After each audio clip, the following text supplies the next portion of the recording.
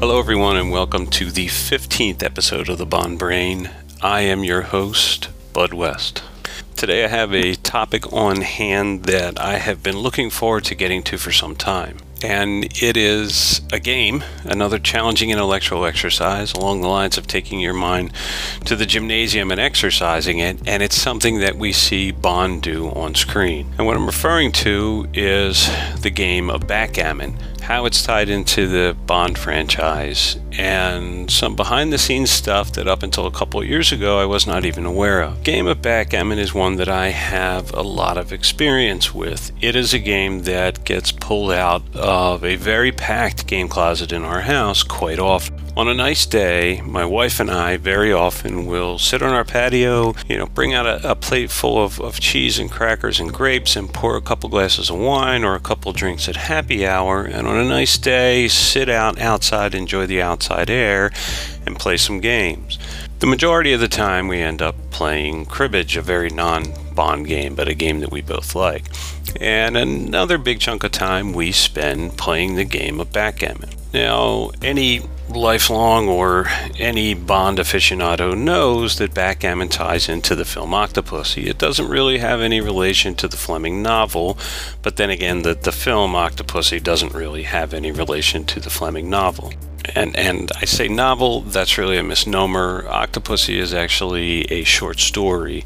And as near as I can figure, the only reference to Octopussy or any part of it in the films is the use of the name Franz Oberhauser in the last film, Spectre. Now, we all know in Octopussy, backgammon is used for sort of what I call a quintessential Bond moment. There's plenty of films where 007 confronts his nemesis in a non-violent way, some verbal back and forth or some type of other mental contest, and this is sort of a perfect example of that. Bond, of course, finishes a game after Kamal Khan, the villain in this movie, proposes doubling the stakes in the game, and that's a common tactic in the game of backgammon. When you are on the cusp of winning, you can offer to your opponent to double the stakes. It's worth twice as much, 4 times as much, and both players are allowed to do it, and you can do it as often as you want.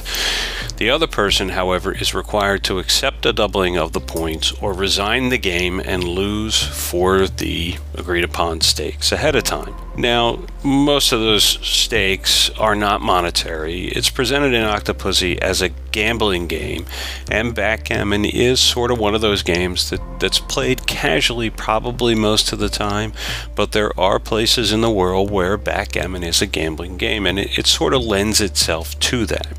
Now, Bond, recognizing that Khan is cheating, he's using loaded dice, and that's also a common theme we see throughout the Bond stories. We see Drax cheating in the novel Moonraker. We see Auric Goldfinger cheating in the film Goldfinger. And Kamal, with his loaded dice, is obviously cheating, which Bond recognizes. Bond sits down to the table, of course, and denotes what he calls player's privilege to use Khan's dice and thereby win the game. Now, one thing to keep in mind is that the player's privilege portion of the game is complete fabrication of the filmmakers. There really is no such rule written anywhere that I have ever been able to find that denotes player's privilege in taking the other player's dice. That being said, it's not a bad little addition. It creates a situation where he's able to confront Khan but not openly accuse the man of cheating in a room full of others, and sort of just send a message. Now, backgammon is a great mental challenge, and I won't go into the rules. Very simply, there are actually several ways to play. My wife and I favor the traditional method, but there are other ways to play backgammon if you search around online. And in the normal method, and in the method it was used in Octopussy, the best roll that you can come up with is double sixes. Hence, Khan's dice are loaded to roll double sixes. What I didn't realize up until a couple years ago is how entrenched the game is really in the Bond franchise during the Roger Moore years. It's really not that. It big of a moment in the movie. It's a pivotal part of the movie, I think, but it doesn't take up a whole lot of time in the film. It's not overdone. What I did not realize is that Cubby Broccoli and Roger Moore were big backgammon players, and they would play on the set all the time. And in every reference I've seen to it or come across, and you could Google it and find several pictures. If you take a look at the Bond Brain Instagram page, you'll see I've posted several of those.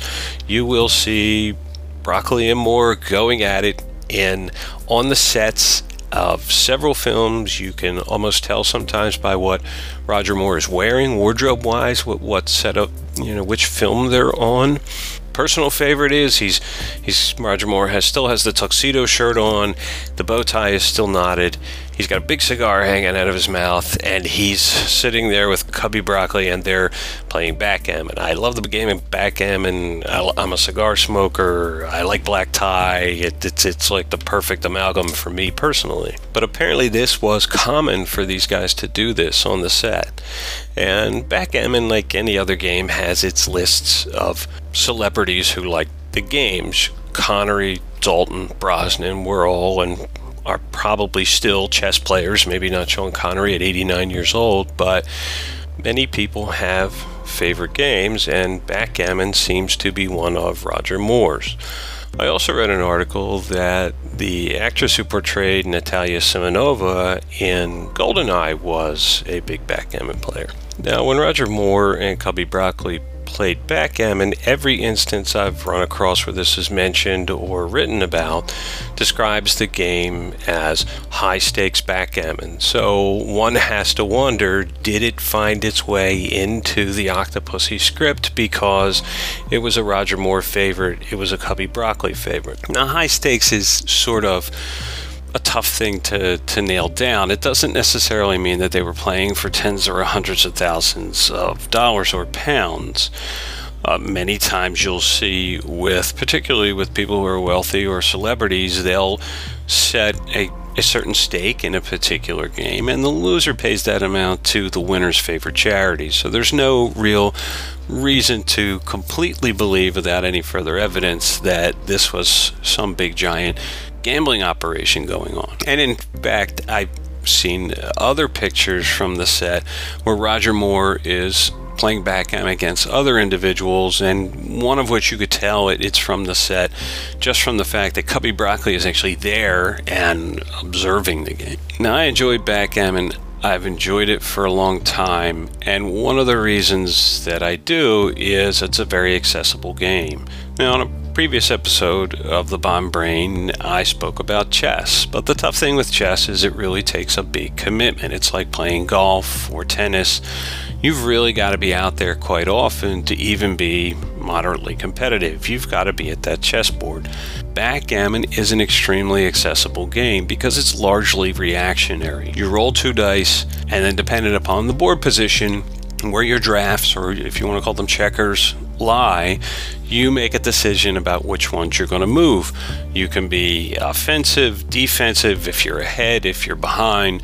You can take risks, you can play safe because there's ways to prevent the other person from setting you back. So it really is a game that requires some thought. It's also a game that doesn't have a lot of rules, and that's the beauty of it. It's a very, very accessible game. It's easy to play. We play it quite often. It's a great game to play on a nice afternoon on the patio. It's a great game to play when you're sitting home. We'll put the table up by the fire and kind of play there. We will take it out on the beach. You're sitting on the beach all day. It's a great game on the beach. You don't have to worry about the wind. It's not like a card game where the game or the pieces are gonna blow away or get blown out of proportion. And many of the sets these days are very convenient to travel with. They're fashioned into small little what look like tiny suitcases. So it's a very easy game to carry around and transport and play and set up almost anywhere. I highly recommend it. It's definitely tied into any Bond related activity. It's a good exercise. Anytime we're making decisions, evaluating positions and stuff, we're exercising our brain, and it's a good mental exercise. And it's definitely something worth looking into if you like games. It's great for a casual game between two friends. You can play backgammon and still hold a conversation with the person across from you. So take a look at it if you've never played before. Maybe find a friend, pick up a copy. It's actually very, very, very inexpensive to pick up a cheap backgammon board with the appropriate pieces. So the Bond Brain message for today is consider backgammon, giving it a shot. It's a lot of fun. This has been Bud West with the Bond Brain, and the Bond Brain will return.